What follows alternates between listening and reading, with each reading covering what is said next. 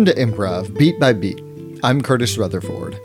I interviewed a whole bunch of different improvisers and then edited together chunks of those interviews to investigate different aspects of improv, one piece at a time. This is episode 19, Cliches and Gaps.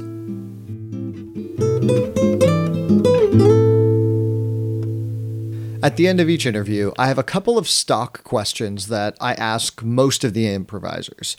My goal with them, as always, is to get a wide variety of responses. The Best Notes episode from a while ago is another example of an episode that I made based off these kind of standardized questions. The two questions that make up this episode are, first, I asked what I realize now is a fairly negative question. What cliches are you tired of in improv? What do you see too much of, basically? For the second, I asked about the gaps in improv, the things that they normally don't see. I was originally, with that second question, thinking of small bits of reality we rarely see represented in improv scenes, influenced by the fact that I noticed years ago that I rarely see things like purses or messenger bags in improv scenes, or anyone taking a hair tie off her wrist, or people taking the caps off of pens and putting them on the other end before they write. Those little, bits of reality that we've seen a million times, but never see in improv scenes. Somebody pulling a paper towel out of a dispenser to wipe their hands. There are some overlaps in cliches, things that get mentioned by several people in this episode. Some of those I removed, but others I kept in because I think it's kind of funny how pervasive certain weird things are. Like giving pineapple as a suggestion. Human brains are weird. I'm not going to comment at all between these interviews, other than to introduce each new person, because it's already, as you have probably noticed, a fairly long episode, and I do plenty of talking in the interviews. So, with that in mind, up first is Achilles Stamatilaki. What are some cliches you're tired of seeing in improv? There is so many to choose from that I'm having a hard time. Anything that feels like, I guess I'm just defining a cliche, but anything that is an overused trope that we see a lot. Yep, that's the definition of cliche. Yeah, yep. Maybe this is more of an improv no-no rather than an improv cliche, but having, let's say, two people are having a scene and it's more conversational at the top, and the conversation is interesting or funny or engaging, and then somebody walks on and it's like, hey, you guys gonna take my order? Or that right. Type of thing where it's the context wasn't defined and then somebody makes a joke from it in the back line. That feels shitty to me. Because it's a little bit of, hey, you guys should have done this. It's a little bit of the improviser trying to teach their fellow improvisers. Yeah, and I guess that, maybe those are the types of cliches that I don't like the most, are the ones that there's some level of judgment from the person doing it in the scene. Oh, yeah, you didn't have a location, so let me define that location in the scene. Or let me walk on to the scene because there isn't a wacky waiter in this scene. The middle name one feels a little bit like that, of somebody gets oh, hey, Susan, hey, Deborah. Yeah, that's right. Her name's Susan Deborah. Right. Okay, yes. Whatever. I guess maybe for me, my pet peeve is just Johnson is the last name. Sure. I always note it in scenes. I'm let's use names from our life. Say, who was your best friend? Who was your childhood crush? Who was your teacher or something like that from school? All three are the same for me. Yeah. And that's crazy. Yeah. I'm seeing it less and less, but swinging doors, that's not really a cliche, but that's just a thing that doesn't feel like a thing that if you've never seen improv before, you would get. Do they still teach swinging doors? I don't. I mean, it's in the curriculum. Okay. It's in the curriculum as you might want to teach this, but if you don't, it's okay. Right. That's what that's pretty much what it says. And I don't do it because I don't want my 201 students doing it. We just fluffed at a show a couple weeks ago, and one of our members, some of her coworkers were there and had never seen improv. And one of the things they mentioned afterwards was, you guys kept running in front of scenes. Oh. It's weird that you guys kept running in front of scenes like that. Because I don't think they understood that's the edit. That's very funny. Yeah, that is something I think about a lot, especially when I'm teaching 201. Really any class, but especially 201, where I know the audience that they're going to be bringing to their class show is going to be people who probably have never seen long form Yes. improv before. So Because at most they've seen their 101 where there was a clear blackout in Yes. between each scene. yeah. And you're not getting tag outs. Walk-ons are very easy to translate in your head. It's like, oh, somebody's walking into this Yeah. scene. But in 201, yeah, where there are tag outs, there are edits, there's an opening that you're getting the ideas from. The thing that I'm always keeping an eye towards is like, would this make sense to somebody who's never seen improv Right. before? Because I do also remember like the first improv show was ASCAT that I saw.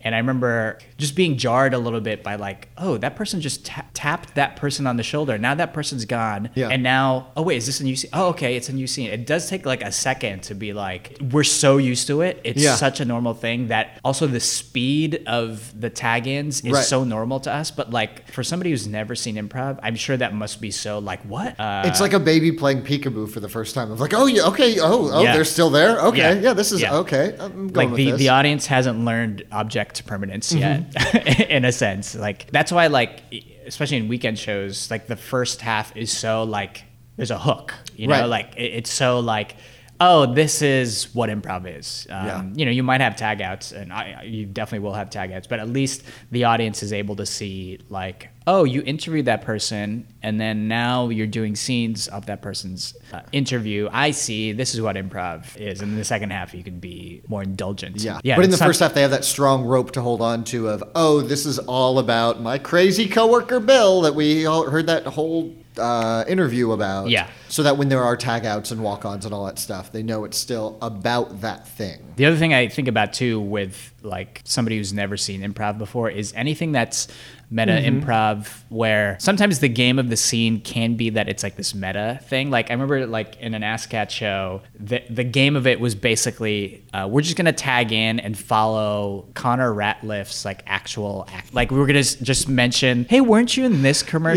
Yeah. And then he would say something about it where the game of the scene is so essential. Like the meta-ness of Yeah. the game is so essential to the scene that it makes complete sense where it is about this improviser rather than this character in the scene. But that's another thing that I feel like, yeah, if you've never seen improv before and you've never seen the people on stage before, it's, Yeah. it's like, what, like, why are they kind of winking at each other? It's such a turnoff.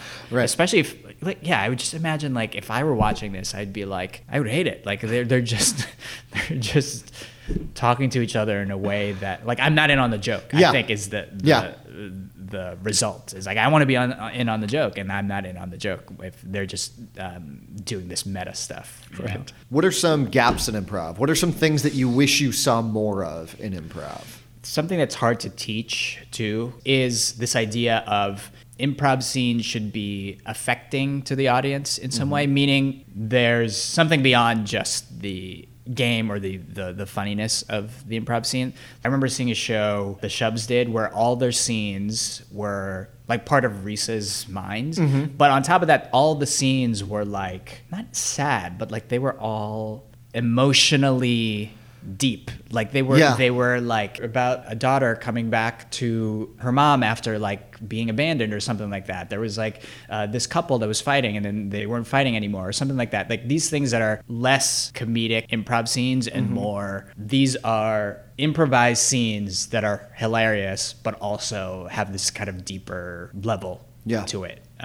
It might have just been like, man, these guys are really good actors and like they really sold it. They really committed to what they were doing. But it is a very hard thing to teach, a very hard thing to manufacture, especially in the structure of a Herald or the structure of any long form improv show. I also think that the pull of being funny is so strong that often you don't find that unless you have an entire group that is like, we're going to do this type of thing. Right.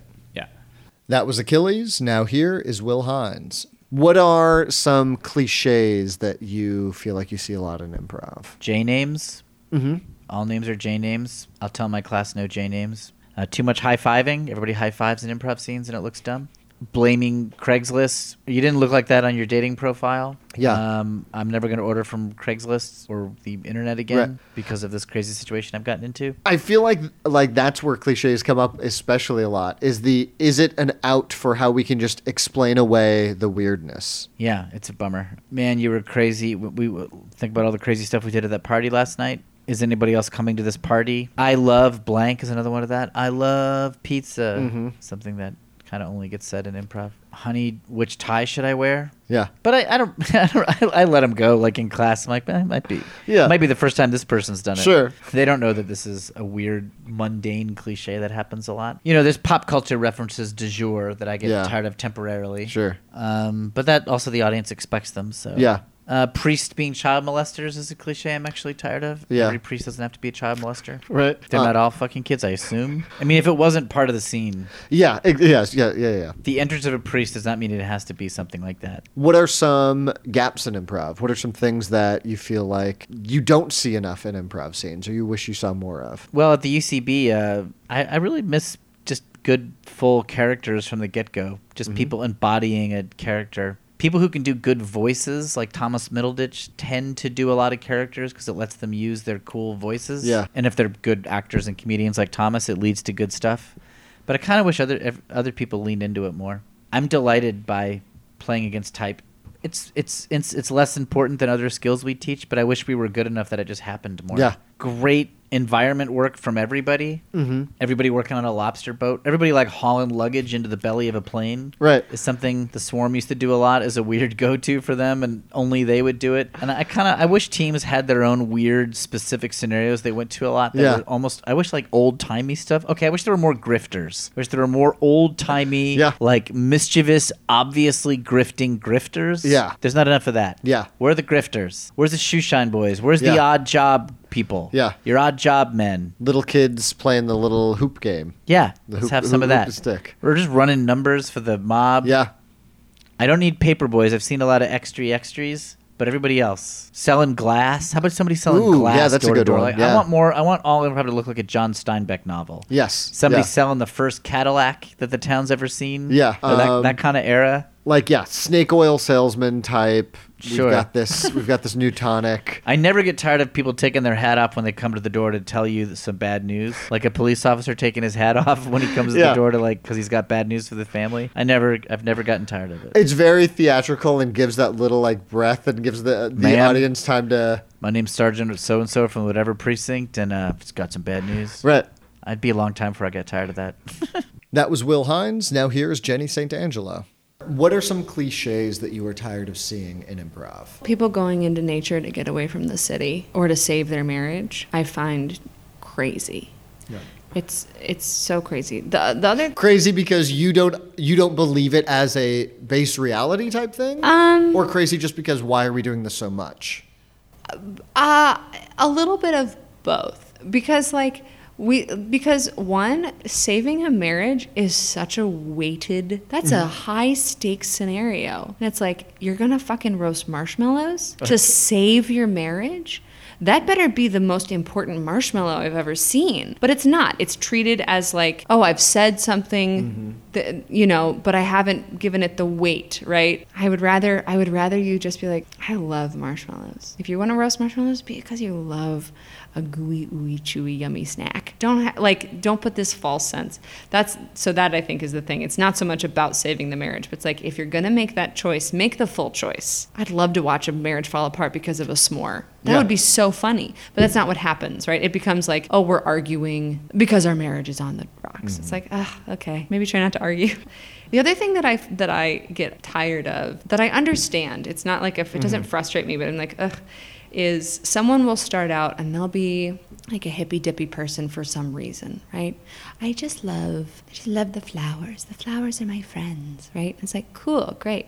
And then I think what happens is people go, well, if this is true, what else is true? And it's like, okay, people who love flowers, I also love crystals, and I talk to the animals. And it becomes vaguely crazy and maybe like hippy dippy. And it's like, why? Why can't we make it so specific? Right. Like, what about the flowers do you love so much, right?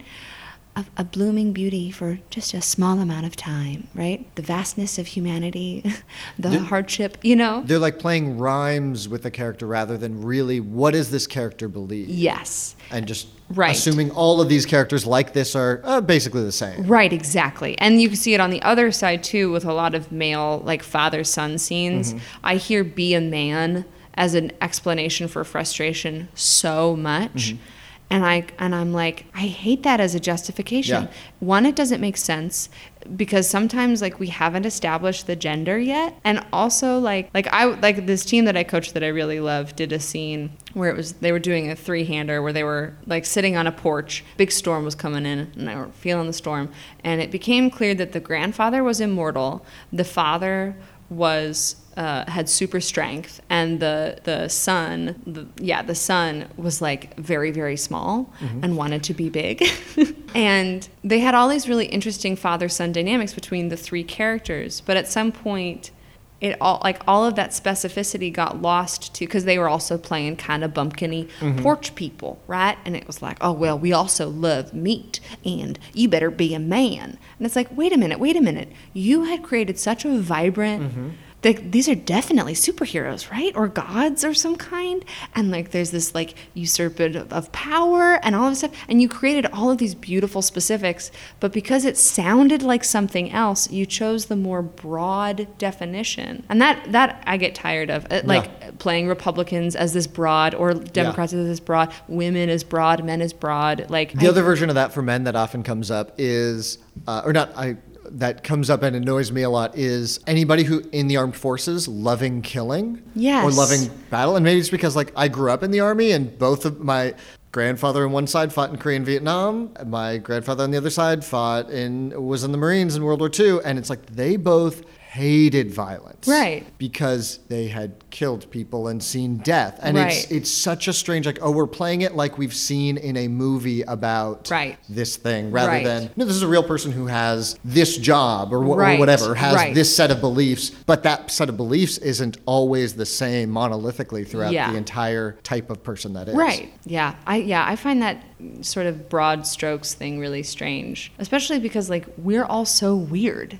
We're all so weird, and we all think we're so special. And then we get on stage and we play the most boring version of a character. Right. It's like, why? Or like broad, like they might be like, I'm a big tap dancer. Right. And it's like, okay, cool. Like, what's up? Yeah.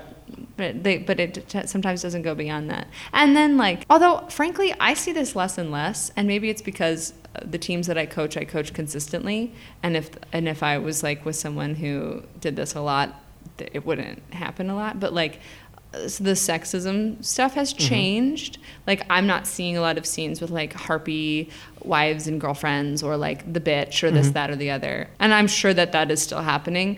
And maybe it's because I'm like a female coach. People are afraid to do that or something. I don't know, because I would call it out. It may also be weeded out earlier now. That it's like, because that's an ongoing conversation that we're finally having, we can talk about it more in 101 of like in the way that a couple of years before it was like people just started saying like, yeah, gay is not a game. Right. We can stop that after 101. Exactly. Yeah. And so I don't see that in my teams as much anymore, which I really, really love. I really appreciate not having to be like, okay, so like, just because she's a woman doesn't mean she's a bitch. And like, what does that even mean? That weariness is exactly, anytime you have to have that conversation with a team where it's like, okay, let's have the racism talk. Yeah. So I know you were just in the moment and you did this and this, but blah, blah, blah, blah, blah. This is what it looked like to an audience, blah, blah, blah. Right.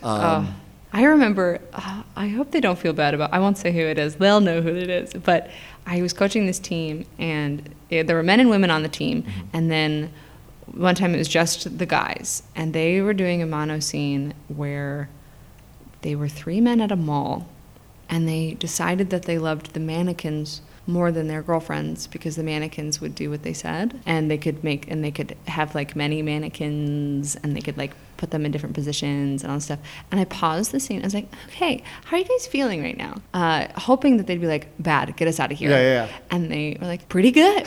I was like, oh, okay.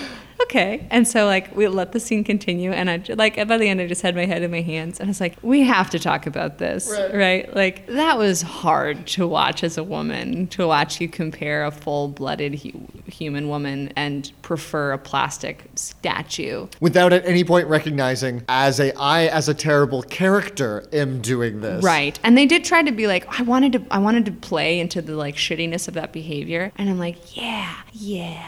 okay, well, you have to be very responsible in how you do it. It can't be vague. And like, if you're going to choose to play really shitty, even if you accidentally stumble into a bad character like that, I don't know. I think you got to own it in a way that's like, yeah, because last time I talked to my girlfriend, she said she wasn't my girlfriend anymore. So now I don't want to talk to any women, right? Like, make it super clear that you are like a sad sack Joe Schmo, whatever, who's, you know, deeply lonely and is like, no women want me, therefore I choose these mannequins, right? Like, you can play that way. But yeah, it was a really interesting conversation. And they, of course, they felt horrible because they were not intentionally trying to do this stuff. Like, and that's the other thing is practice has to be a safe space. And like, you have to be able to make mistakes. You also have to be brave enough to talk about the mistakes. You know, I remember like coaching a team and there was one woman on the team. I didn't coach them very often. And they would constantly make her be the woman, right? The mom, the girlfriend, this, that, the other. And I would call it out, be like, okay, cool. Once again, you made this person be this, that, blah. And they didn't have me coach very often. And then I ran into her a while later and she's like, you were the only coach that called that out. And I really appreciated it because I thought I was being crazy.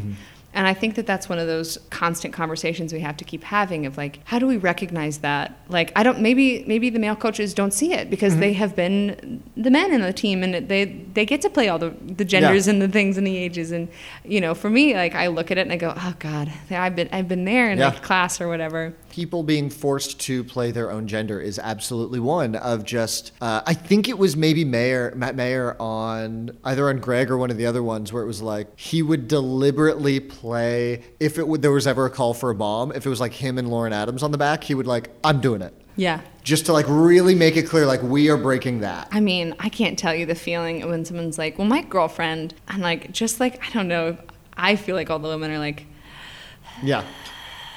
Which one of us is it going to be? You know, I love when men play women and when women play men. And I love it when almost nothing changes. Yes. It is one of my favorites. I don't like it when women play men and they're like, oh yeah, I'm just a big dude. Yeah. It's like, you don't have to play me as a man. Okay. Like, I get it. Yeah. I'm like that, but we not understand every man Curtis is like that. so macho and like can't stop swinging his balls everywhere. Yeah. Like, we get it. Yeah. But there's other men. Some of them are way less manly than I am. Yes. And that's true. And that is, that's a problem we all have to deal with. I love when people play that switch of gender, barely changing it, and the rest of the team knows instantly. Yes. I think those are like the two things that I love to see because it shows both of that. Oh, you as an improviser are playing this fucking top of your intelligence. Yes. And you as a team are so in tune with each other that you know, okay, Bill's playing mom. Okay, mom. Thank you. Yes. It was a great gift. Yeah, whatever. Yeah. Right. Bill, are you talking about Bill DiPiero? Yeah. He's so good at playing women. Yeah. I really like watching him play women because he does change. There's like a small affect, but it just feels like it comes from like a true place. And I love watching when performers do that so well. Yeah. It's so nice. Yeah. Yeah. When men play women and they're like, oh, I'm kind of cute. Right? Like, that drives me bananas. What are some gaps in improv? What are some things that you wish you saw more of in improv? The physical stuff I really wish I saw more of. I wish there was more clown or telling like that the game is physical, that it, you know, the way you're sitting in the seat is as much part of the game as what you're saying or how you're saying it. I think we forget neck down comedy a lot. And I love the physical stuff. And for me, that's how I, like, whether it's through traditional acting or through improv, physicality for me is the fastest way in. And I wish that was part of the curriculum a little more of like, okay, cool. Not only like, if this is true, what else is true about, like, you know, the police station that looks like a castle, right? But also like, how does a police officer carry themselves in that moment, right? How do they get into their police car? Like, is it a horse? How do they get on the horse, right? How do they carry themselves through the room? That can be just as much part of proving the truth of it. And oftentimes, I think that physicality can be used as your justification better than a logical explanation. If you walk into a scene and you're afraid of a bee, and you just really are afraid of the bee, I'm less worried about why do they keep saying they're afraid of the bee? Because it's close enough to a normal human behavior. It is a normal human behavior. Yeah, I'm afraid of bees. That we understand it, but we feel it so right away that it's like, okay, great, just do it. Right. Yeah. It's almost like through the repetition you prove it. It's when people are like, oh, I'm afraid of that thing, and then they stop. That we go, oh, wait a minute, something's unusual here. We need to explore the why, But if it's like, oh gosh, I couldn't have any of that ice cream. Oh no, it might drip on me. I really can't get dirty. Just put me in the corner, right? And if it comes from a physical place of like, fear and like this stuff, it's like, she doesn't want to get dirty, and she's just taking it to an extreme. That's so simple and stupid and not particularly funny, right? The joke isn't in the not wanting to get dirty. It's in how she wants to avoid the dirt. Yeah. Right? And I think that's an aspect of comedy that we sometimes forget. It's like the neck down stuff can be really helpful in solidifying the truth of the moment, right? Thinking about it now, it feels like when you watch an overdubbed movie and the dub is just kind of like very flat. It's like, you guys are saying the right things, but I'm not hearing that tone of, you're very scared of Godzilla. Yeah. It just seems like, oh no, look, it's Godzilla. Right. Exactly. Yeah. Yeah, I think it's a holistic experience. I think comedy's holistic. I think it's why you see like a pushback against the detached irony comedy that I think is like finally going away. Like, I'm tired of seeing people say stuff. I want to see people do stuff. I want to see how they move in that world. I want to see how they interact with other people, and like,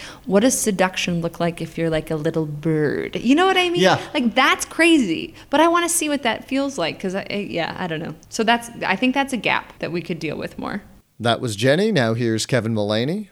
What are some gaps in improv? What are some things that you wish you saw more of? When I returned to Chicago, I took a series of classes with a woman, Paola Coletta, and she studied at Lecoq in Paris, and she was, that's a 2-year program, and usually they take one student and every year and have teach them to be a teacher. So she was one of the, 40 or so people over the years that was taught how to teach Lecoq style theater. Anyway, so she was in Chicago, she was teaching these classes, and we're learning how to be much more physically present. That was one of the things that she was teaching us, was how to, even just in the way you were just standing on stage, be much more interesting to look at. Not in a showy way, but actually in the opposite.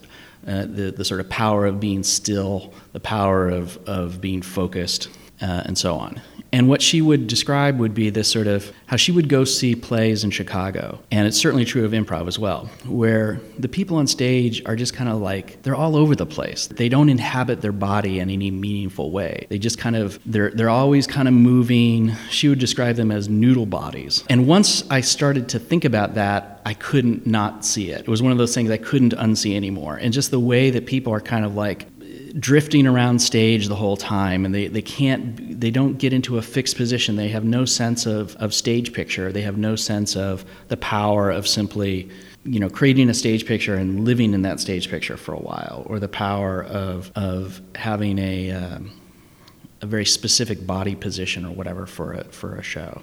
So for one thing, you might notice, like if there's any improvisers who have a dance background, especially. They look totally different on stage, and you wouldn't notice it right away. You might not notice it right away, but there's something about dancers that are much more present and much more like, yeah, they belong on that stage. I don't know what they're doing. They're just standing there pretending to eat an apple, and it's compelling. I don't know why. And it's because they have a sense of their body and a sense of how to just be on stage, and when they do move, it's much more deliberate and meaningful. So, yeah, I think that it made me think a lot about like how much improvisers could benefit from cross-training and learning how to be a good theater artist, not just a good improviser. That was Kevin Mullaney. Now, Kevin Hines. What are some cliches that you're tired of seeing in improv? Blank battle. It's like we're having a clown off. Yeah. I guess maybe a blank off. That's what I more mean. I hate that. It's a way of just like, hey, we started to have a conflict, and I guess we're turning this conflict into this thing that doesn't exist. Like, it's really two people did a thing.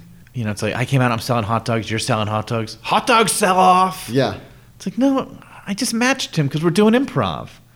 I really, most of my cliches come from, well, there's this limitation because it's improv, and now that's become the game. Yeah. And trust me, come do 2 Curfew shows in a row or 2 Hot for Teacher shows in a row, this move will happen, and I'll go along with it. But the move of, we don't have enough chairs for all the kids in this classroom. Mm-hmm. Billy doesn't even get a chair. Audience loves it. Of course it makes sense. It's funny. If it takes over the scene, I hate it. I hate it if it takes over the scene. If we move past it, I can live with it. I don't even love it being said. I will never say that move. Yeah. If someone says it about me, I go with it because I'm a supportive player. But it's like, we only have 4 chairs on stage. Yeah. I could have gone backstage and got another chair if I'm at Chelsea. I couldn't if I'm at Lloyd Night or at the East Village. There's no other chairs. Let me just stand here. So same thing of like, you're the only person who came to my party. Mm-hmm. Or is anyone else invited to this party? Either variation of that where it becomes creepy 2-person party scene, whether you're a loser or whether you just invited me to be a creep. I don't like it. The whole party's there. Yeah. We're just watching these 2 people. It's a funny scene, the idea of someone being invited over, showing up, there's no one there. That's a funny idea. It's just, you're not making that choice because it's funny. You're making that choice because it's a 2-person scene, and it's a 2-person scene because most of what you do is 2-person scenes. And I don't like that. Any limitations because of chairs or number of people, I don't like. Once in a while, I'll love it, but most of the time I don't. What are some gaps in improv? What are some things that you don't see in scenes that you wish you saw more of? Just purely where the fun is just the physical component. And this is something I can't do. But the scenes that stand out to me are scenes with the least amount of talking. I remember a Sylvia Ozel's Liza Skinner scene. I think the first beat had like 2 lines of dialogue in a creep show. And the second scene had normal amount of dialogue. And I was so disappointed in the second scene.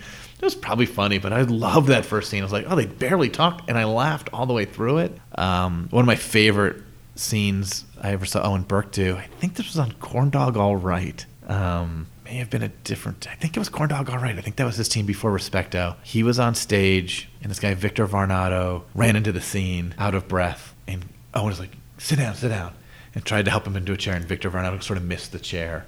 And then they spent 2 minutes of just trying to get Victor into this chair. And the only dialogue in the scene was occasionally you heard Owen Burke go, okay, all right, almost, all right. It was like just that. And not even as fast as what I was just doing. It was pretty spaced out. It was mostly Victor panting and Owen grunting over like this dead weight of trying to get him into a chair. And when he got him in the chair, they swept the scene. Yeah. It was so... And the second beat wasn't as good. They did just, repeat the idea of not getting to what... Yeah. It was a little less surprising. But that first scene was mind-blowingly good. And I couldn't believe it was like you improvised a physical comedy thing. It's so impressive. But anything like that, and it's great stage pictures, I think, is also a thing like that. I think it's harder at the East Village Theater. I don't think it's impossible. Some people do. But you see great stage pictures, and it's great. Everyone piled into a car, and you really live in that car. That can just be a cool thing. I was thinking, in some ways, it's almost easier because you have closer to a television screen at East Village. You know exactly what the audience is seeing, whereas I think at Chelsea, there's people at my back at all times. It's easy to ignore the back line at Chelsea. In the East Village, the back line is so much almost in the scene that they can break the stage picture a little bit just by not being in the scene. Yeah. So it's tough to have a cool stage picture with 4 people. And there's some things you just can't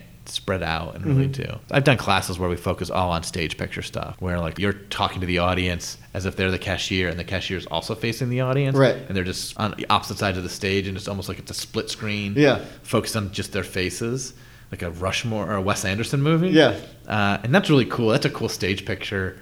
That's, if you commit to it, it works. If you don't, it doesn't. I love that stuff. You don't see enough of it. Anytime the space plays into a scene, it's very cool. I saw a Women and Men show where, I don't remember the individuals in it, but it was like, I'm changing this. This is not exactly what it was, but it was like 3 arcs, and it was trying to convince, my arc will get you to safety or something like that. Oh, okay. It was cruise ships, I think. I think it was cruise ships. Come to this cruise ship. Here's what happens on it. First one's like a normal cruise ship. Second one is clearly terrible, and the third one is terrible in a different way. But the cruise ships were set just off stage, like in the Vons, and the other one was behind the pole. So you couldn't really see them from the audience that well. You just saw the 2 people on stage talking. You could see like the silhouette of these characters. And that was a cool stage picture. Yeah. And when they brought it back for the second beat, you sort of were just happy to see that stage picture again. That stuff's cool. And it's so great when that stuff comes back in connections, because you know it before you don't even need the lines. You just see it. I think that stuff is great. And I don't know, I've been doing improv since 2000 and on a team of people that have been doing it for a while. So a lot of our scenes are just 2 people in chairs talking. And they're great. And if you're funny, you're funny, but it's exciting when it's not that. That was Kevin Hines. Now here's Bill DiPiero. What are some cliches that you were tired of seeing in improv? Anything with chairs. Like where... Not enough chairs. Yeah. Remember there's a point where people would just like knock over chairs too. Just be like, I'm angry. And they'll just like hit the one thing that's on stage. Ever since mom died. Yep. As a justification, or I don't know. It's a classic, like, why is this person desperate or sad? Oh, mom died or divorce. Yeah, it's like half-hearted genre play. Yeah. You always statements. Because it feels like a game. When we say you always do this, it feels like, hey, I'm giving you this thing. Aren't you happy for this gift I'm giving you? I gave you a game. Yeah. But it always feels like this empty behavior of, great, they just told me you always scream at Santa Claus in the mall. Yeah. Now I got to do this. Now I got to explain why I do this. It's still not it doesn't necessarily feel fun. And that's sort of like the accusation accept. It's a good practice, like if there's a problem, assume responsibility for it. Yeah. But it can often feel like just sort of a combative scene. And I think that's maybe something that like can feel a little tired after a while. I can't watch a lot of scenes like that. Yeah. I can see someone get frustrated with somebody because, I mean, that's often what comedy is. But a lot of things is based off of people's assumptions or like preconceived notions of like a doctor's more important than the president or whatever. Right. I guess I literally this week saw someone like who was, collecting cans for their job. Mm-hmm. And the thing is, we're like to make ends meet. Yeah. Not as like and I was like, nobody does scenes like that. I haven't seen anyone try and do that. Maybe because that's not anyone's immediate experience, but no one's a doctor. Yeah, exactly. I don't know. I'm not sure if that's distasteful. But there's like a certain like middle high class that people feel comfortable doing. But But we could be collecting cans, and that's just, if we are doing that, and that's not the unusual thing, that's just our reality, great. Yeah. Let's do that. I guess that is like identifying with more people or literally having people from a wider range of backgrounds doing this. I mean, improv's just kind of like a little bit of a bougie art form just because you have to have however many thousands of dollars to go through the program in order to do it, and probably have a college education in order to, or at least acting training. Right. Yeah, I've never seen anybody like push or pull a pallet jack on stage, which is something that like I did for a while. Yeah. But nobody does those little things of what are those other jobs other than type on a keyboard, move the mouse, right? But like we've done other jobs. I assume other people have done other jobs as well. I guess that is it. Repeated based realities. I want to see something newer or maybe something a little more surprising. That was Bill DiPiero. Now here's Molly Thomas. What are some of the cliches you are tired of seeing in improv? I don't know if it's a cliche, but I hate seeing somebody playing a janitor, and that's like something that's funny about this scene. Right. Fuck you, dude. Yeah. Like, that's not a funny thing. That's a job. Yeah. I was a janitor for about a year, less than a year in college. Like, I was a night janitor. Like, I worked my way partway through college. And, like, sometimes I worked, like, a bunch of, like, stockroom jobs after that. And sometimes people will play, like, dumb janitors or like, stockroom guys or, like, dock workers. And I'm like, no, I was a baker for 3 years. Like, these are fucking human beings, dude. Like, don't make everyone just, like, okay. Right. I mean, that's an exaggeration, but... No, but it's an accurate exaggeration. Right. So I don't need to see that anymore. Yeah. I do like doing everybody get in here group games, although obviously it's not my favorite thing. So I like in group games, like if you do one of those in a show, please do not do a second one. Sure. Do something more inventive and surprising. Like, really take a risk in a group game. I guess that's the thing, is when a group game is really playing it safe, take a bigger swing because you've got all of those beats that you want to really hit the premise. So in a group game, let it fly a little bit. It is like it's a palate cleanser. It's almost a stand and stretch moment of like, hey, we did all this stuff. Let's loosen up a little bit before we get back to the next 3 beats. Yeah. That's all I'm thinking of right now. What are your My big cliches, I don't know if this is like this isn't really a cliche, but like typing, like bad object work. This isn't a cliche, yeah. but like typing where it's just like, I'm just like flapping my wrists against like with wiggly fingers. Right. Like or still wrists and fingers just going crazy. Like two crazy spiders at the end of your arms. Which seems strange because like I bet we right now could type anything on an imaginary keyboard and know exactly where every letter is. Even if you're not a good typist, right? Hello, how are you? And I think anybody listening to this could do the same thing, but like, just do that. Right. Like type. You've typed before. Right. Yeah, or even if you're not thinking about what you're typing, just go slower and then faster and then go slower again. Exactly. Because that's how we type. We think about what we're typing as we're typing it. You know what? I don't know if this is like a huge cliche, but I feel like it's an equivalent of people like watching scenes. So it's like either sitting in a car and not really doing the car. That's again like an object work thing. Or it's like bird watching type things where it's like there are a lot of bird watching scenes now that you say it. Yeah. And it's just like a way of like, hey, what's that thing over there? Right. Rather than like, no, like look at the other person, connect with that person. Right. That was Molly. Up next is Morgan Phillips. What are some cliches that you see a lot in improv? One thing that I've been thinking about lately, there's a particular kind of group scene that I think gets done, I think at UCB. It might be done other places too. It's a presentational group scene where it's sort of like a pitch man coming out, and there is sort of just sort of agreed upon thing that will sort of not necessarily tag out, but each team member will take a turn, like kind of taking over the pitch man role. And I don't know what that is. It just doesn't look like like a thing to me. Right. The way that any other scene looks like, oh, that's a business meeting, or that's two people in the park. To me, that doesn't look like a commercial. Because it is very specifically one person talking to the audience who then gets tagged out and replaced with somebody else playing that same kind of character. picking up that same line of like selling something or pitching something. And I think it's just we've done so many of those scenes that we've like, oh yeah, that's a thing. Right. There's nothing unusual about that. We're going to keep doing that and maybe find something unusual about it. But for me already, it's like it's just been something I've been noticing lately. It's like I think it's just sort of we've fallen into this sort of, oh yeah, that's a thing. And I wonder how that looks to audiences who haven't seen a lot of improv. Like, is it, because it feels to me that it's almost like as abstract as like an opening. Right. I think that there are group games where it's abstract, but this doesn't feel like one of those. It feels like one where we think it's not abstract, but it actually is pretty abstract to just have a series of people out there like trying to sell something to the audience, like a late night infomercial or that sort of thing. Because the closest analog I can think of when we would see that would be like a medicine show from the 1900s. Like that is such a strange thing of one person talking directly to them trying to pitch. Because even in an infomercial, it's I'm talking to this person and it's these two people like, I'm so tired of this, Bob. How can you help me? Well, Cheryl, this does. It's still like it's a fake interaction, but it's still that. Yeah. One little thing that I like to remind people there are other ways of doing. I call it the cut move, where usually in a group scene, but sometimes in a two-person scene, that is getting a little crazy. Someone from the back line will make the move of, okay, cut. And as the director of it turns out this is a movie or a commercial or a TV show or whatever, and the director comes in to remind them that they can't be as crazy as they're being. This is crazy. And I understand the motivation for doing that, but I'd like to remind people that you can do a cut. Okay, that is perfect. That's exactly what I want.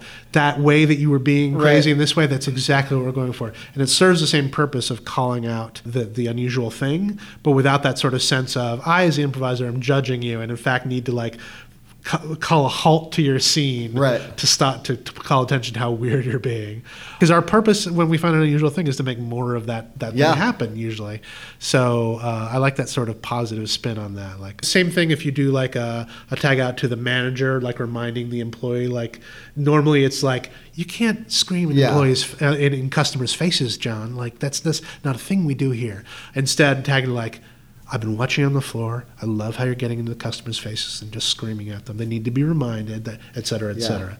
So it's almost like, again, I don't know if that's entirely a cliche, but something that happens a lot. It definitely, feels like a knee-jerk reaction. Yes. Like, I see something that's weird. I'm going to call it out in that negative way. I think that cliches are sort of kind of what I'm working with now a lot in coaching when I see people do just the sort of most basic idea of what the base reality is. There's a sort of cliche of a job interview, or a cliche of someone getting a bank loan, a cliche of a breakup. And it's not so much that they're a cliche, it's just it's the most generic version of that thing. Right. Whereas say it's a bank loan, there's 10 million different versions of that interaction. I myself have never gone into a bank and tried to get a bank loan, but just based on just having seen it in TV and movies and being able to intuit like what a human being in either of those positions might feel.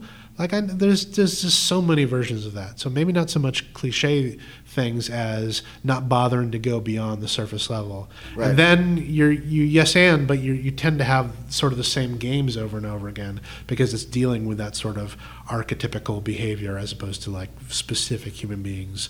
And when you're a specific human being, if you're basing that specificity off your own life experience and interpretation of stuff, then it'll be games that like only you can do. Yeah. Which brings out, that's your sense of humor, that's you as an improviser, that's your sense of humor combined with the other person's sense of humor, and that's probably unique improv, as opposed to, you can kind of put any two improvisers into the most generic version of a common interaction, and you're going to see the similar scenes all the time. You're going to see scenes like guy who is not good at something, right? Because that's the sort of thing you get to from that sort of surface level. Breakup scenes are fun to watch a whole team run through for that same reason of, you get to see so many different versions of breakups of like. And when Nicole and Chris would do the breakup at The Beast, it was like you'd see that sometimes there's the resigned breakup. We know it's going to happen. Sometimes there's like that very particular, like, we don't want to break up, but we know we have to. There's like all those little nuances that we can like steal from and make it more than just like, we're angry, we're breaking up. I don't see this as much in performance anymore, but in coaching, you still see the business meeting group scene where you need to go down the line and see everybody's opinion on something. Yeah. I don't think that's funny. Yeah. It's just not funny. And it's just like being that last person in that line, like it's the worst. And it's almost always like, even if you as that last person in the line have like a great thing, like comedically it'll feel like the peak should have come like two people before you. I think anytime there's a cliche like that, it calls out for a more specific version of that interaction. Right. I think that's probably the cure for cliches, is just get more specific. That was Morgan Phillips. Now here's Jesse Lee. What are some like cliches that you often see in scenes that you're kind of tired of? I personally hate when people do a boardroom scene and it's always about quarterly numbers, because I don't know if anyone has ever had a desk job or an office job. That meeting never happens unless you're like a partner level or like a VP marketing manager, which I guess what they're trying to do, but like people have day jobs. Like, you know what these meetings sound like. I don't know. I've never had an office job because I like mostly did like manual labor stuff. And so like anytime those things happen, it's like, I think, are we pulling from the same reality? Did we watch just the same episode of Mad Men or whatever? Right. Like, yeah. And I think that's also part of it, right? Like when you do a scene that looks like a TV show or like a cartoon or something, or like a cliche of what that situation is. I'm sure this is a popular one, but like Craigslist scenes or like Tinder scenes, like, I mean, I've never Tinder dated, so maybe it's unfair for me to say, but like they're used as a justification for scenes that they shouldn't be, for like weird behavior. It's making it normal rather than exploring it. Right. Like it's a justification of like, oh, this is why these two people are here. We could have found a deeper reason why these two people chose to be here that accentuates something about them. Right. It's like if every justification for like, oh, why is this weird thing happening? That guy over there said we should stand together in this room and talk. Right, yeah. I guess that justifies it. Yeah, so I guess we'll just do this scene then, right? I know why they happen. It's just, there's a more fun choice to make. What are some like gaps that you see in scenes? Like little things that people don't do enough of, like the more realistic boardroom scene or anything like that? Just move around. Just leave that planted formation of two people talking to each other, and like while you're delivering a line, go do something, right? Because people rarely just stand still and talk straight ahead, right? Like people move their bodies. It's the break room thing. Yeah, where it's like, you're gonna go, you're gonna get a cup, you're gonna sit around, you're gonna check your phone. And I could do this more definitely myself. Like it's something that I think about a lot. So being able to kind of deliver lines and then also don't forget about your body. That's something I'd like to see more of. That was Jesse Lee. Now here is Kelsey Bailey. What are some cliches that you feel like you see a lot in improv? I have to be very careful because I do a lot of cliches. What are some cliches that you do? I've made some things a Montessori school because it was crazy off the bat. Mm-hmm. A lot of the times if something's happening that's crazy and maybe not going well, I'll cut and be like, okay, cut on that scene, guys. Classic. So I think I'm being clever, but it's really just kind of like, all right, that's kind of hack. So I guess that's something that I do, but also a cliche that should stop. The Montessori school thing is people lean on that a lot too. Which is not necessarily bad. I mean, right. it's a reality we know, and it then takes away Yes, that I'm part. challenging myself to think of another experiential school for future shows Sure. that I can make this be about. Oh, this is a homeschool. I don't know. Yeah. Whatever. Let me think of what else. What are some cliches that jump to your mind? I mean, lately it's been like Trump's America. Yeah. As like a throwaway justification, a very smirky throwaway justification. Trump's America. Yep, exactly. Yeah. All I can think of is just like turns of phrases that I can't stand. Yeah. Like when people are like, "Who hurt you?" Yeah. I hate that for some reason.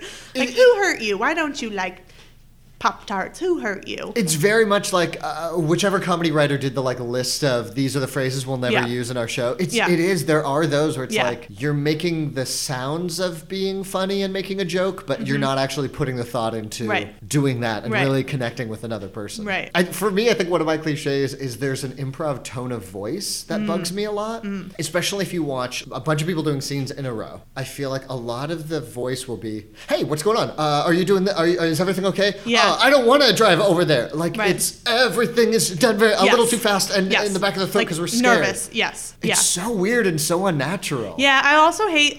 This is just across for like. I hate when people like, "I'm being a girl now." Ooh, yeah. And like they're not like necessarily annoying girls, but that's just like the voice that they do. Or like for guys, like if you're playing a guy and they're like, "Oh, hey, babe," like I don't know. Let's just try to play it a little bit more real. You know, like you can try and like deepen your voice if you're being a guy. I don't know. How do you signify that you're playing like a guy or something like that? I think just kind of in like the way I'll sit or in the way that I'll spread my legs a lot if I'm a guy.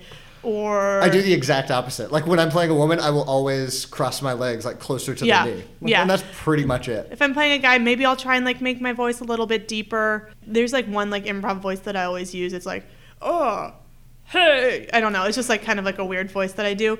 I had someone come up to me once after a show and say that I play characters like very, you can't tell what the gender is, which I kind of took as a compliment. I'm like, "Oh, cool. Yeah, who cares?" What are some gaps in improv? Like what are some things that's like, I wish I saw more of this? I wish I saw people do more and talk less. I get so tired just watching two people standing and just talking.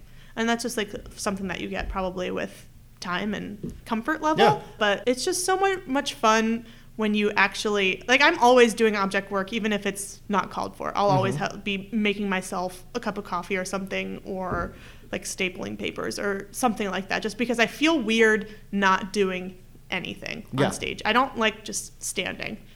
I mean, if you were in an actual office just standing there, everybody would be like, "Do your fucking job." Yeah, dude. do your job or drink a cup of coffee. I don't know. Like it's just try and make it as realistic and use different spots on the stage also. Yeah. This is just all just like a comfort thing, I think. So I can't fault people for learning to feel comfort on stage. I think it also like speaks to a commitment thing too. Like if you're more committed, you'll do an object work to really fill out the scene, or you'll use a different spot, or you'll be like, "Oh, we're talking a lot about this horse race. Let's see the horse race," or something like that.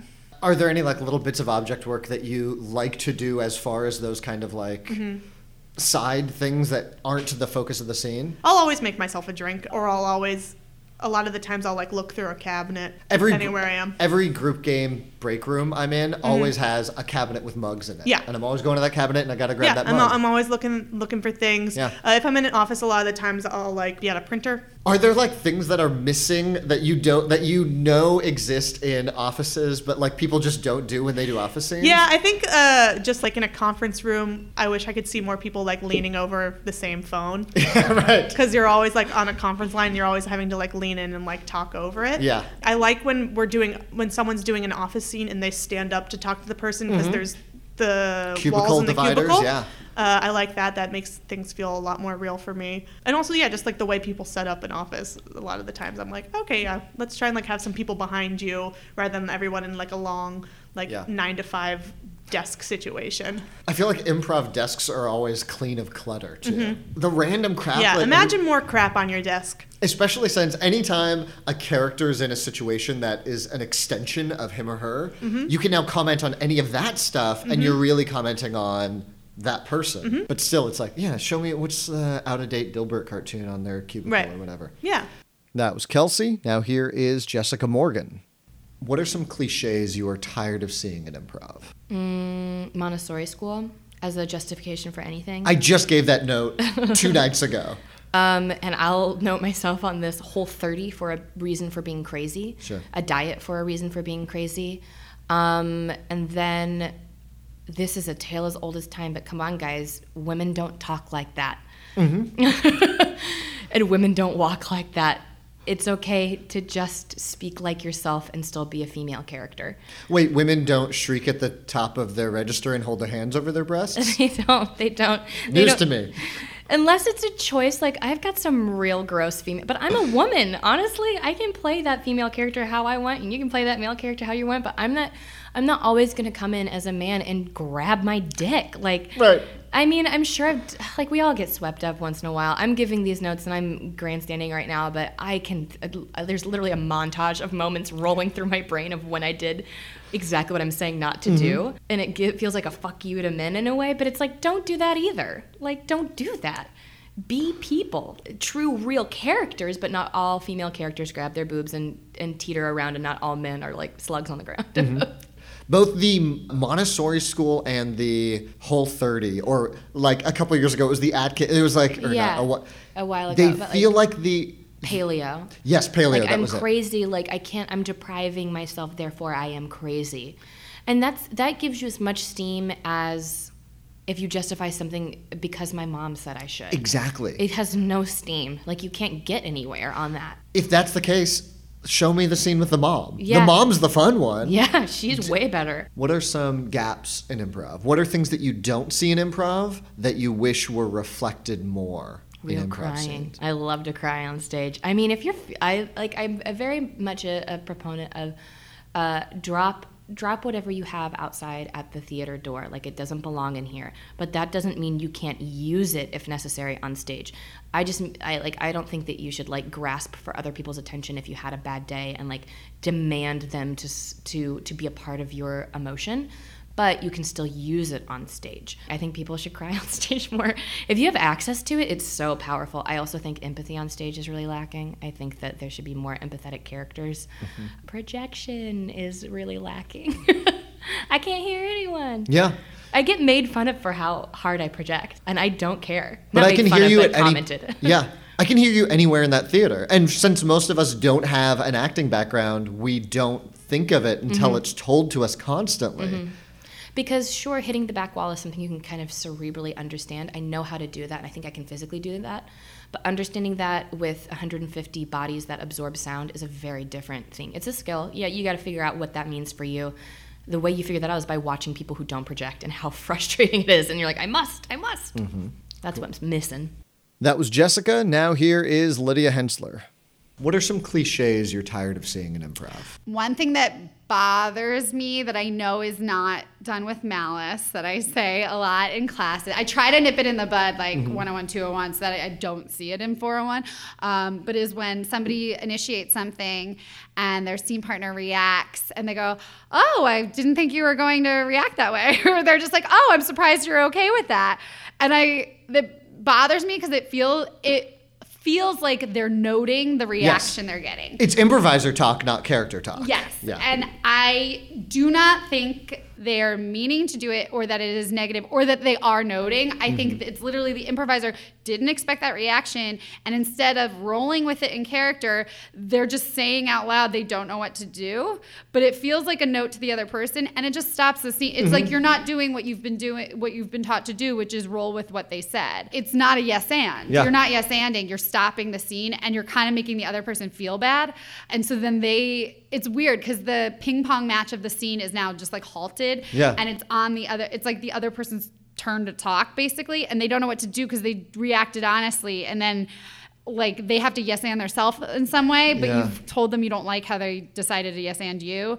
Even if you don't know what to do, just like agree that that's how they feel and add information, you know, like, or your opinion about it or whatever. And that's just like our writer heads getting in the way. You're like, here's a funny premise. You should contrast it. Oops, you're a pea in a pod. Yeah. Or like, oops, you decided this other thing. And what now, you know? And then the other thing, I always just tell my students, I'll never edit you on a handshake or a high five. Like, you have to keep making choices beyond that. This is not a Saved by the Bell episode. Like, you can't just be like, the end. Like, you don't end your scenes like that. You end because the scene could not get any funnier. Yeah. You know, you don't end because you've solved a riddle or something. So in 101, if it's your 101 class show, I will black you out on a high five or a handshake. I will never leave you hanging at your class show. But in class, I will tell you I'm not blacking you out and to make another choice. I love sometimes just making people do pea in a pod scenes. Yeah. Because all of a sudden you realize like you have an ally, and you might think that people might put a lot of pressure on themselves to make the scene work, and then the minute you're like, oh, we're both this way, everyone's like, it's like really easy breezy, and people have so much fun, and you're like, if you could take that to a regular like straight man crazy man scene, like, you're set. Be amazing. Yeah. Did you come up with the thing? I definitely learned it from you, but just like the exercise of just starting each line with yeah. That was Klepper. Oh, okay. Yeah, totally. Totally, yeah. that's it. But sometimes I have done it. Yeah. Because sometimes it'll lend itself to like Valley Girl speed. Like, totally. And people can't get out of it. And I want you to like, start every line with, oh my God. Yeah. Just instantly. Yeah. It's like, it's also just a dream to watch two people be peas in a pod who are like gruff truck drivers being like, totally. I haven't had roadhead in years or whatever. Like, it's just like very fun.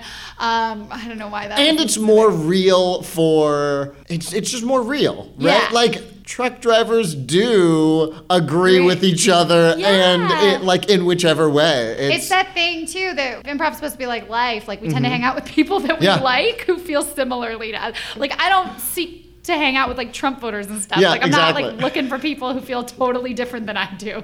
So that was a Klepper exercise that I immediately started using after we did it. Like, we did it. It was so cool. And then I was like, I have to do this with every team I coach. This is so fun.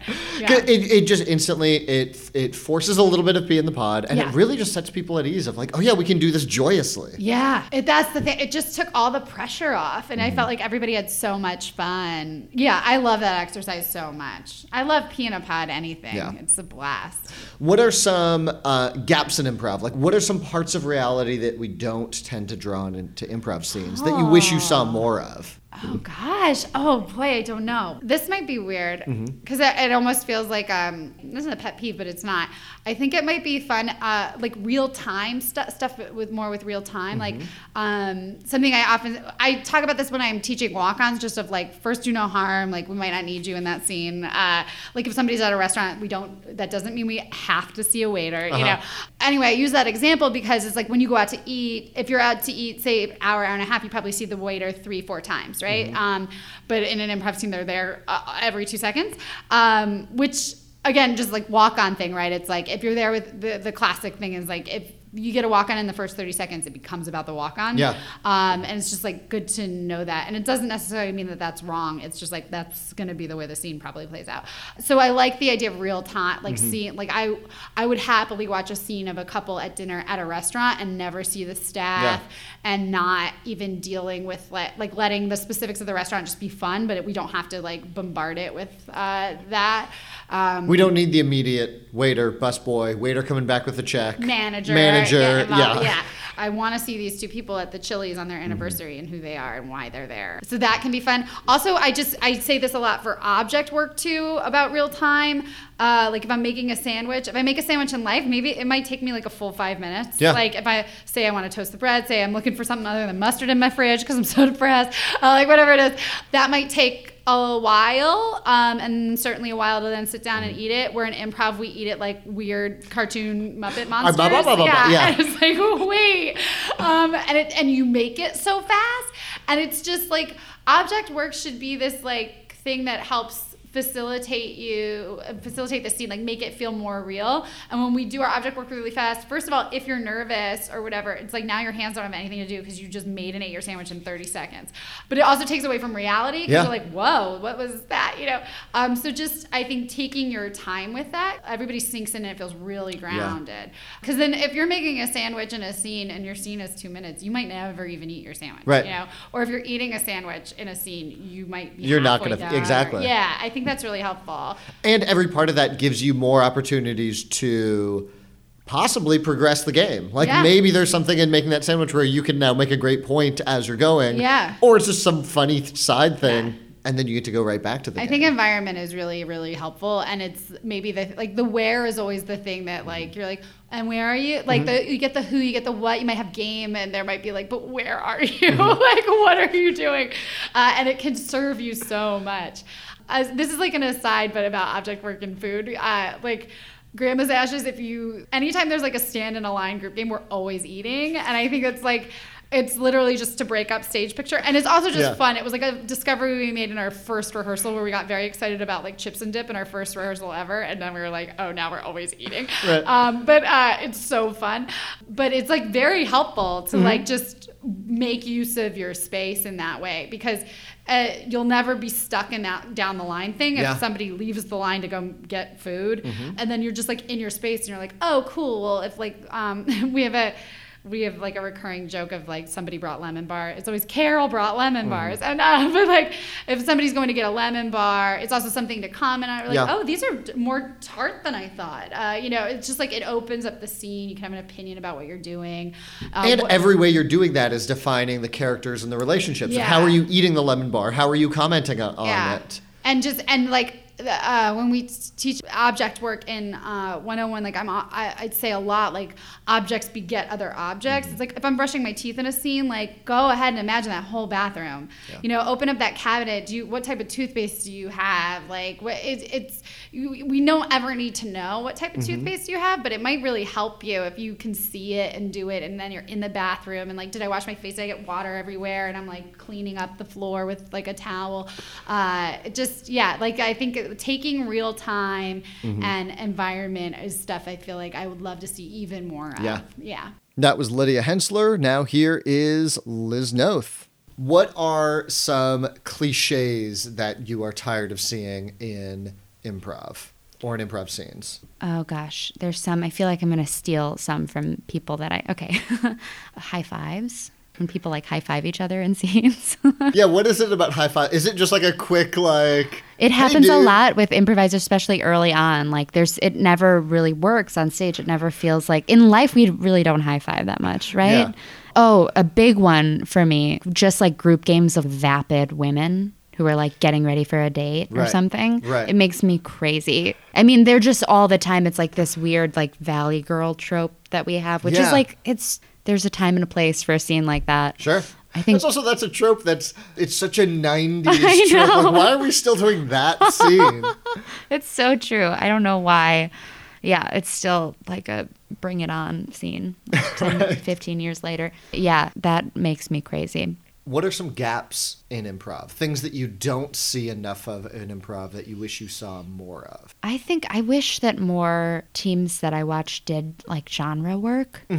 It's sort of lacking a little bit that people are like sort of expected to be well-versed in genre. And I think that for myself as well. I want to see more scenes where the base reality is like a very specific reality that's not ours. I love that stuff because it makes the unusual thing just pop so quickly. Because we know it. It's like, we know what Die Hard is or what Jurassic Park is or what Family Matters or something is. That it's like when it switches, a Family Matters improv scene is very strange. Any comedy improv. But whatever it would be, like we see that kind of pop. That it's strange that we don't see that tool used way more often. I know. And you see it in sketch and you see it in like Spanx at the theater for sure. So I know there's a lot of people in this community and there's a lot of improvisers who are really good at that stuff. But for some reason, it's like, maybe it's seen as like too dramatic or too like, I don't know why people don't do it, but I wish they would do more of it. That was Liz. Now here's Lou Gonzalez. People are so uncomfortable with having actual drama in an improv scene because they're afraid, because people aren't laughing, that they're not doing a good job. And that's not true. Like when also silence, like I want more silent scenes. I don't see that enough. It's a joy to do. And those two concepts I got from classes. Mm-hmm. Just because someone's not responding doesn't mean it's not funny I got from the Scramble, because people didn't know what was happening. There's a lot of moving parts in the Scramble. So when you have two different scenes happening at the same time. And we don't tell the audience that they're seeing that. We just do it to them. And so they're like, okay. And so the first one, they're confused and they're still mulling it over. Sure, it's kind of funny, but they're still mulling it over. They're not laughing as hard because they're still trying to figure out what the fuck's happening. Second scene happens, they're like, okay. And they never really got it until the second set. Mm-hmm. And when I performed in that first set, it was you were like, oh, I got to do something. And it's like, no, you just have to double down. I think a lot of people are afraid of doubling down on something and believing in the process, especially at that stage. I think most improvisers don't trust the process. They trust their ability to make people laugh, at a certain level. They're like, oh, I know what makes people laugh. I'm not going to trust in the process. I'm going to break away. I'm going to do something. And then they undercut the scene, and then they wonder why the scene didn't maintain the high when they made a certain move. It's tricky. Yeah. It's a trick. It's a hard thing. Yeah. So those would be two things. Cliches. I don't know. I don't mind cliches. I don't mind having an expectation as long as you find a way to present it in an interesting way or subvert it, or, I think improv is very much an art form that is driven by expectation. There's an expectation of what X, Y, and Z is. We are performing to the tropes of that. And where you find things delineate and break away, those are opportunities to play a game. And I don't mind the same things happening over and over again because no one's special. That was Lou. Now here is Devin Ritchie. What are some cliches that you are tired of seeing in improv scenes? Digging. Yeah. I do an exercise where I'm like, do some space object work that everybody can do. And I'm like, not digging. It's like, no digging. Every time that there is a scene where 6 people are digging a hole, I'm like, this is already outside of the world of base reality. When would this ever happen? Right. And they're suddenly burying a body, and there's 6 of them with shovels. Yeah. I'm like, when's the last time any one of you dug a hole? Get out of here. No digging scenes. It is. It's like... I've said this so much that people start texting me when they see that. That's great. Because, it is. We do it because we've seen it in pop culture, and sure. It's us regurgitating that. But, I did a bunch of more manual labor stuff, and it wasn't a bunch of people digging into one hole. It was hey, let's put up this wall. Hey, let's lay cinder block here. Yeah. Nobody ever does that. No. Nobody's ever putting up drywall. No, please put up drywall in a scene. Yeah. Also, you know what another big one for me is?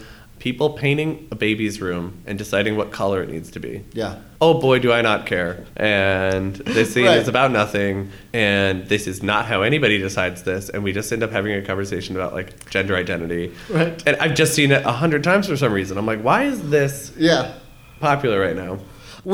Who decides paint color when they are painting? Yeah, hey, it's here. Yeah. Well, which one do you want to use? I'm like, this is stupid. All of my stuff when I was a baby was yellow because my parents didn't know, so they were just like, it's all going to be yellow. I was yellow too. Yeah. I was boy-girl twins before me, and then I'm the third one, so I'm yellow. Any other cliches that... little habits I've been seeing a lot is talking about the chip card versus the swipe in a transaction scene. I'm just like, huh. And it will usually get a laugh. I'm just kind of not here for it. It's this year's Tinder or something like that, where it's hey, it's new to us, so we're still talking about it. Something that really, I swear to God, only exists in improv and not the real world is speed dating.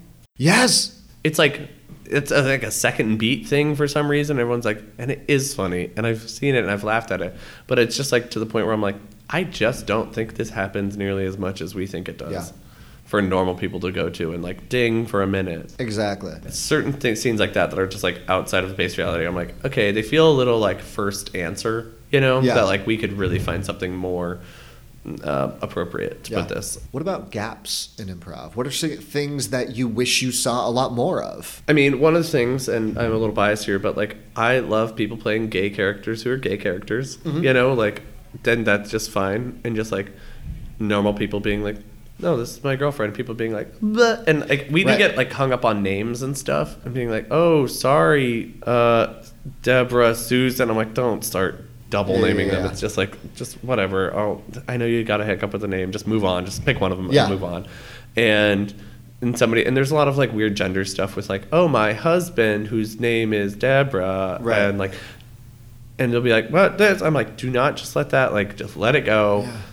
So I'm gonna say some stuff here. This is so people like really to play from a baseline reality that is this like Leave It to Beaver world, where like the mom's cooking dinner and like whisking in a bowl, and the dad comes home from work, and their kids like captain a football team and white picket fence and stuff. Like we don't exactly do that, but anything I think we're asking people to start from like a base world reality, and that's where they start. Yes. And so anything outside of that is like, but what? And that's it is why I'm more like, likely if I say like, oh, Mike, my boyfriend, that I'm then going to be assumed that I'm playing a woman rather than playing a gay man, where that has nothing to do either way with what the game is or isn't. Actually, yeah. And I'm like, you will be assumed to be a woman if you had said, like, your boyfriend's coming. Yeah. Because we're playing, I mean, everybody here is, like, forward-thinking people, and then suddenly we get to improv, we're like, but a boy and a boy! Yeah. And I just want, like, us to bring a little more of, like, yeah, you can play gay people, and you can play weird jobbed people, and you can play, like, people of different statuses and intellects, and that not be the weird thing about them. Right. So that's one thing I really try to do. It's just like, and I think like the jam is actually so gay right now. And we've got a bunch of gay people like running the traffic jam. Right. And so like we do that stuff a lot, where like, me and like Morgan like aggressively like, play that. Right. Also like when there's like a man playing a woman in like a very feminine voice and he's just like, I want to go, and like playing this, and I'm like, I almost always, and I fuck with them, and I labeled them just like as, I'm like, well, gentlemen, well, you guys can, and they're just like, what? No, I'm like, no, you're using a gay voice, and you've not established you're a woman, so I'm just gonna fuck with you and make you a gay voice, because it's kind of what you're doing. Yeah. Not that men shouldn't play women, and they can't like affect some of that. Yeah. But I'm like, when it's over the top, I like to be like, okay, you're just doing a gay thing now. What are those things that you want to see more of in improv? The gaps in improv, the bits of reality that we just ignore. So I really like playing with size and scope. And so like one of the things I really love doing is like playing forward walking scenes. Okay, yeah. And I'm like walking and people can be like trees as they're walking by, or like somebody else is walking by, and like it's just a West Wing, cameras on me, and we're walking and things are changing. Because like I am having conversations when I'm walking. Yeah. Not all scenes are just like two roommates turned 3/4 out like in their kitchen, I guess. Right. Like make the stage look a little interesting. Stand somewhere interesting.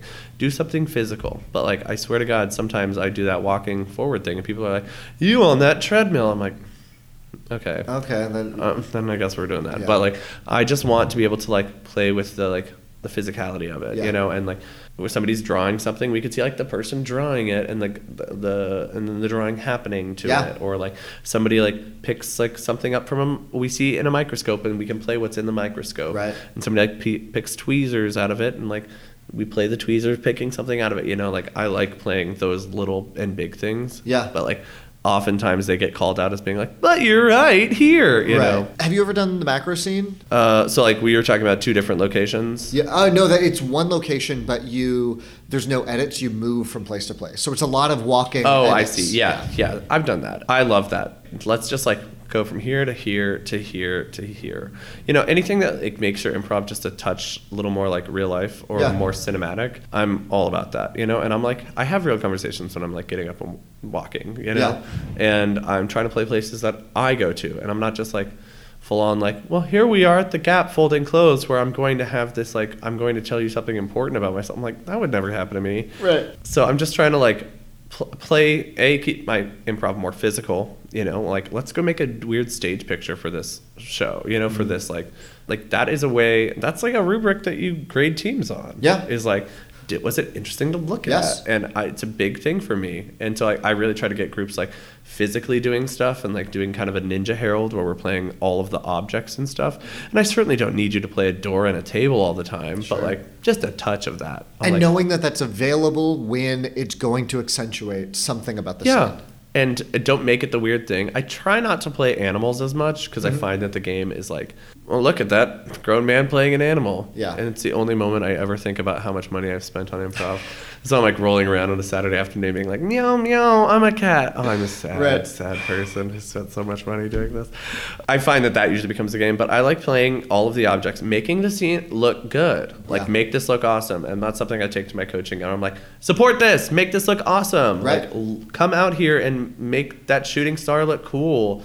Or like, make this car. What if we did that a little bit? Just a little bit. And it's so dispiriting when one person starts being the shooting star and everybody doesn't like honor that and jump in. Yeah. That's what I'm saying about like no judgment in what you do. Just support it, make it look cool, and make it true. Yeah. That's it. That was Devin Ritchie. Now here is Lily Dew. I don't like seeing nagging wives. I feel like that is self-explanatory. I feel bad because I think some of these cliches are shortcuts because they're all that we see in improv. And then when we're pressured to do a second beat, that's all our brain can jump to.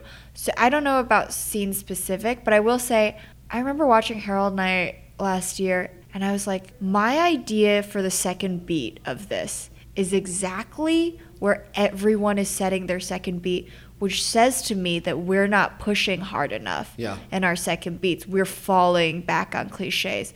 And I still do because like, and I'm trying to be better about it, but in second beats, it's because you're trying to watch the set. You haven't had too much time to think about it. You're on the spot and you just have to go. So you go off of like what you've done before, what works. But it's like, if the first scene is a date, the second scene is a wedding. Right. If the first scene's at the office, the second scene's at the boardroom meeting.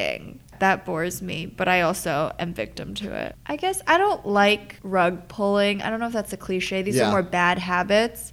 You always get a laugh if you kind of say no to something and it's fun, but it just becomes like a bad ingrained habit that kind of, I think, like chips away at the set. And I think the more you're used to doing very short sets and short scenes, the more ingrained in rug pulling you can get. Because that'll work. If you're only doing 3-line scenes, rug pulling will always get that laugh in the second line. Yes. If you're only doing jams, if you're only doing I'm out for one scene, you can get used to that. Yeah, absolutely. Bad habits. I feel like a game I see all the time is just like, what if old people were really horny? Right. And honestly, I love that game. That's a cliche. Yeah. I'm behind. I think almost any game of what if blank were horny, I'm almost always okay with that. But especially old people, that really weirds people out. They're like, that's so weird. If a woman in a nursing home were horny, wild. Right. And I'm like, hey, I'm gonna laugh. Yeah. What are some gaps in improv? What are some things that you wish you saw more of? I really like it when you can see someone pulling from their real knowledge. Yeah. But I feel like a good improviser can do that pretty well, and I see it happen. Yeah, I think sacrificing funny for a bit to try to build a better, more beautiful show. Yeah. Patience, I guess I don't see that much patience anymore, especially because there's so many like montages and jams and short shows. But yeah, like it's been so long since I've seen like John and Scott or Two Square, but I remember like in one, like the first scene took forever. Yeah. It was just like someone making a sandwich and like yelling at their mother. If you are patient, there can be such a payoff. But I think that is such an exercise in self-control because also everyone wants to get in there. Everyone wants to make a move. And I think, we play very fast. Yeah. That was Lily Dew. Now here's John Escrabus. What are some cliches that you were tired of seeing in improv? Well, I was just coaching some college students. So Johnson, the name Johnson. Yeah. I hate when people don't have stuff that they need. I hate when people don't have like a wrench or their glasses or their bag. Like, just have it. That feels like a cliche to me, to not have the thing that you need. And that's literally where Yes and started, was that argument with Del and somebody else of like, just say, yes, here's the wrench and that. Right. Because we are used to watching plotted drama. You're looking for conflict, and it feels like the fastest, easiest way to finding something interesting in your scene is to create a problem, because that's true of most other art forms. But the problem the problem in an episode of Friends is never like Rachel doesn't have her purse to leave for the theater. Right. Like it's always something much more character driven. Yeah. So don't reach for the simplest problem. Like let a problem present itself because you've worked your way into that through your character choices, and then it's going to be an interesting conflict to watch play out. What are some gaps in improv? What are some things that you don't see enough of that you wish you saw more of? Magic. Yeah. Would love to see more. That's why I'm doing a class on it. I'd love to see a little more listening on and kind of respect on stage for people. Like, I don't think anyone should be a cautious player by any means. I think be bold and like get out there and make choices. But I almost want everybody on every team to be extremely sensitive to the smallest things. So that really little choice that your teammate made, to be conscious of it. Not emotional sensitivities, but like, oh, I see what you're going for there. And I'm tired of the cliche of not committing to scenes. And I'm guilty of it too. It's fun to talk about all this, by the way, but I am like, it's easy to talk about, way harder to do. Yeah. But the people that I watch that are always committed, I'm just floored by, and I enjoy their performance whether or not they're in a successful or comedic scene. So I think I would like people to just commit more and not make jokes at the expense of the scene. That was Jana. Now here's Lindsay Calleran. What are some cliches that you feel like you see a lot in improv scenes? Interesting.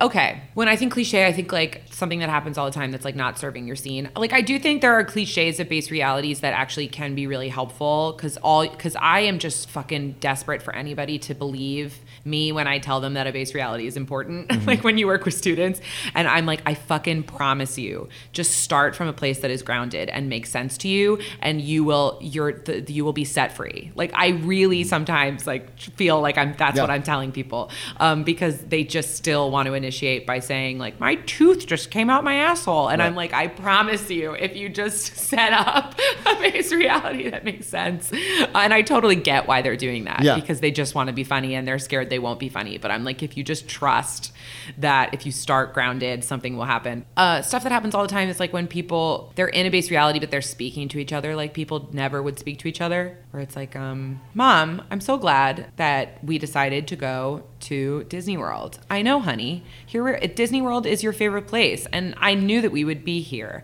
And it's just very like, you would never speak to your mom like that. But they're doing it to try to pack in information in an artificial way. Yeah, I guess so. I guess they're like trying to pack in information, but I do think something really opens up for you as an improviser when you realize that is not helpful. Once you realize that the trick is to speak like real people and not like pawns that are like labeled mom and daughter. It's like here we are, two little plastic pieces labeled mom and daughter, and now we've set it up and we know we're mom and daughter. No, but like what if you just really act like a mom and a daughter? And people know how to do that because they live a life. So they know how to do that. They just have to realize that that's what it is, that it's actually being there and behaving like you would in real life, not just being a Barbie doll. So and I find people really love it when you call them out for that and make fun of them. Because they're like, oh, right, it is crazy. Or I try to call that out when I see it, and usually students find they're happy you call it out. I was once in a class where Anthony King mentioned, like, somebody had done the, like, this is going to be the best party ever. And Anthony was like, wait. First off, has anybody ever said that before a party? And now I want you to think about the person who would actually, before a party, go, this is going to be the best party ever. Show me that. Right, because it's unusual. It's weird. And you don't realize that you're behaving unusually. Like, that's the same thing with the mom and daughter going to Disney World. It's like, no mom and daughter has ever talked like that. So if you are going to do the scene where you talk like that, then what else? Yes. Because you're already doing something unusual, and people don't realize that. That was Lindsay. Now, here is Sebastian Canelli. What do you wish you saw more of in improv? Playfulness. I want to see people like injecting their own fun. I want to yell at people for being too silly. I don't get to do that often. Yeah, the balance is so far in the other direction of so far. And what you said about their playfulness, I think, is also very important, because people are often being fun not in the way that they think they should be, rather than in what they see as. Yeah, what do you find funny? And we always are learning, like, you do this a lot, so why don't you try doing this? Great. So I feel like all of a sudden when you're like, oh, you're like the voice of reason a lot, so like, why don't you try to be the more unusual character? And then as soon as that person is the voice of reason, they are kind of half do it because they're like, I know I shouldn't be doing it. No, do it 100%. If that's what you find fun, do that. And I promise you, the audience sees that. They're able to feed off of that. I want more people leaning into what they enjoy. I think it's so obvious to the audience and to the people on stage, because even if you like getting angry, there's joy. You could feel the intent and joy behind that someone's having fun. I think then the fun's contagious until everyone's having fun. But it's such a common note to be given by coaches and teachers of, I see you do A, why don't you do B instead? Which is good. Everybody should be able to do A and B very well. It's an easy note. There's also something to, you do A very well, I want to see you do it amazingly. Yeah. And also, okay, get great at B. Of course, but don't feel bad at yourself for being good at the other thing, because I feel like when people ask for notes, it's usually, you're good at this, but you could get better at this. Great. But still be good at the other thing. I feel like there was a moment where it clicked for me, like, have fun, be silly. Nobody watches the Marx Brothers to like, I hope Groucho does the stuff that Harpo normally does. Like, no, we want to see Harpo do like physical comedy. Yeah. Let him do all that stuff. Yeah, and it's hard, but I do wish I was noting people more, reining them in more. Mm-hmm. I feel like everyone's very controlled. And that's okay. I just want to get back to that place of why people came into this. Right? And I don't know, maybe it's different for me because I wasn't like the biggest comedy nerd coming into this. I came into this because I found joy in being silly. So maybe not everyone finds joy in the being silly, but that's hard for me to believe. I'm fighting myself. I don't know. I could only speak from my perspective, so it's like difficult to like speak on this, why people come here to do this. But I have to imagine most people come to one-on-one because they think they're funny in certain ways. Somewhere in them, they see other things and say, that's weird, or this is something I'm doing that's weird, and want to get that release. Yeah. Of pointing out that it's weird and doing that weird thing more. Tap back into that. Let go of the rules a little bit more. I think everyone's very rule-oriented right now on the nights. That's good. Also, you know? Yeah. My pendulum, I think, is swinging. I think I focused so hard on rules for so long that I'm like, want to make sure that the joy is in there. Because right now, I do improv for fun. Mm-hmm. And there's a lot less stress for me for improv. And so if I had fun, that's like my measure of if the show was funny. Mm-hmm. If I got, and usually it's like me getting that fix or that like feeling from the show, and usually that like is directly related to me feeling free and sharing my joy and my silliness and my being open on stage. And I want to do that, and it's hard. I don't know how to draw that out of people yet. Mm-hmm. I said yet because that's something I'm thinking about. Yeah. I don't know how, and maybe I figure it out, and maybe I don't. And that was Sebastian Canelli. In college, I was once at a talk given by an author of fantasy and speculative fiction novels, and she mentioned that there are basically 10 stories that any writer, especially a writer in the sci-fi speculative fiction world, must write and then move on from. Stories like, what if aliens invade Earth, but they're actually the good guys? Like, kind of just standard sci-fi tropes and cliches. You have to excise yourself of the cliches of any art by working through them and then moving on. And the same is true of improv. We've all done or will do many of the cliches mentioned in this episode. Sometimes that's part of learning how to get better as an improviser. You do the basic version of the scene, and then the next time you're doing a scene like that, you realize, oh, I've done this before. And then you start to push against the cliches. And you do a scene that's closer to what you find funny, something closer to your unique sense of humor. Other times, we rely on cliches because we're lazy. We don't want to bother to think of a better name, so we just say yet another weird J name that pops into our head. So everyone in a scene is named John Jackson or some bullshit, rather than using a variation on a real name that we know or remember from first grade or something. Keep pushing yourself to be more specific, and keep looking at the world around you to see what are some things that we've all seen that isn't represented in an improv scene. Finally, extra thanks on this episode to Alejandro Cardona, who did a lot of the work listening to these clips, organizing them, and cleaning them up. Without his production help, this episode wouldn't exist, so thanks again, Alejandro. You are an absolute lifesaver. That was episode 19, Cliches and Gaps. Please rate and review the podcast on iTunes, and if you have any feedback for me, please send it to improv@curtisrutherford.com. Also, if you want to support me and help me pay for the hosting costs of this podcast, you can do so via my Patreon, patreon.com/actuallycurtis. Thanks so much to everyone who has already done so, and thanks to everyone who was part of this episode. Achilles Stamatalaki. Will Hines. I'm Jenny San Angelo. Kevin Mullaney. Kevin Hines. Bill DePiro. Molly Thomas. Morgan Phillips. Jesse Lee. Kelsey Bailey. Jessica Morgan. Lydia Hensler. Liz Noth. Lou Gonzalez. Devin Ritchie. Lily Dew. Jonna Scrabus. Lindsay Calloran. Sebastian Canelli. Alejandro Cardona. And I'm Curtis Rutherford.